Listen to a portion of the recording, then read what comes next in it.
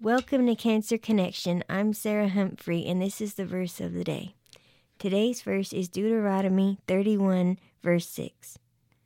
Be strong and of good courage. Do not fear, nor be afraid of them. For the Lord your God, He is the one who goes with you. He will not leave you nor forsake you. This verse is very encouraging to me because it reminds me that no matter what, God is by my side and He is before me. I don't need to be afraid of anything. Again, this is Sarah Humphrey. I will see you tomorrow for the verse of the day.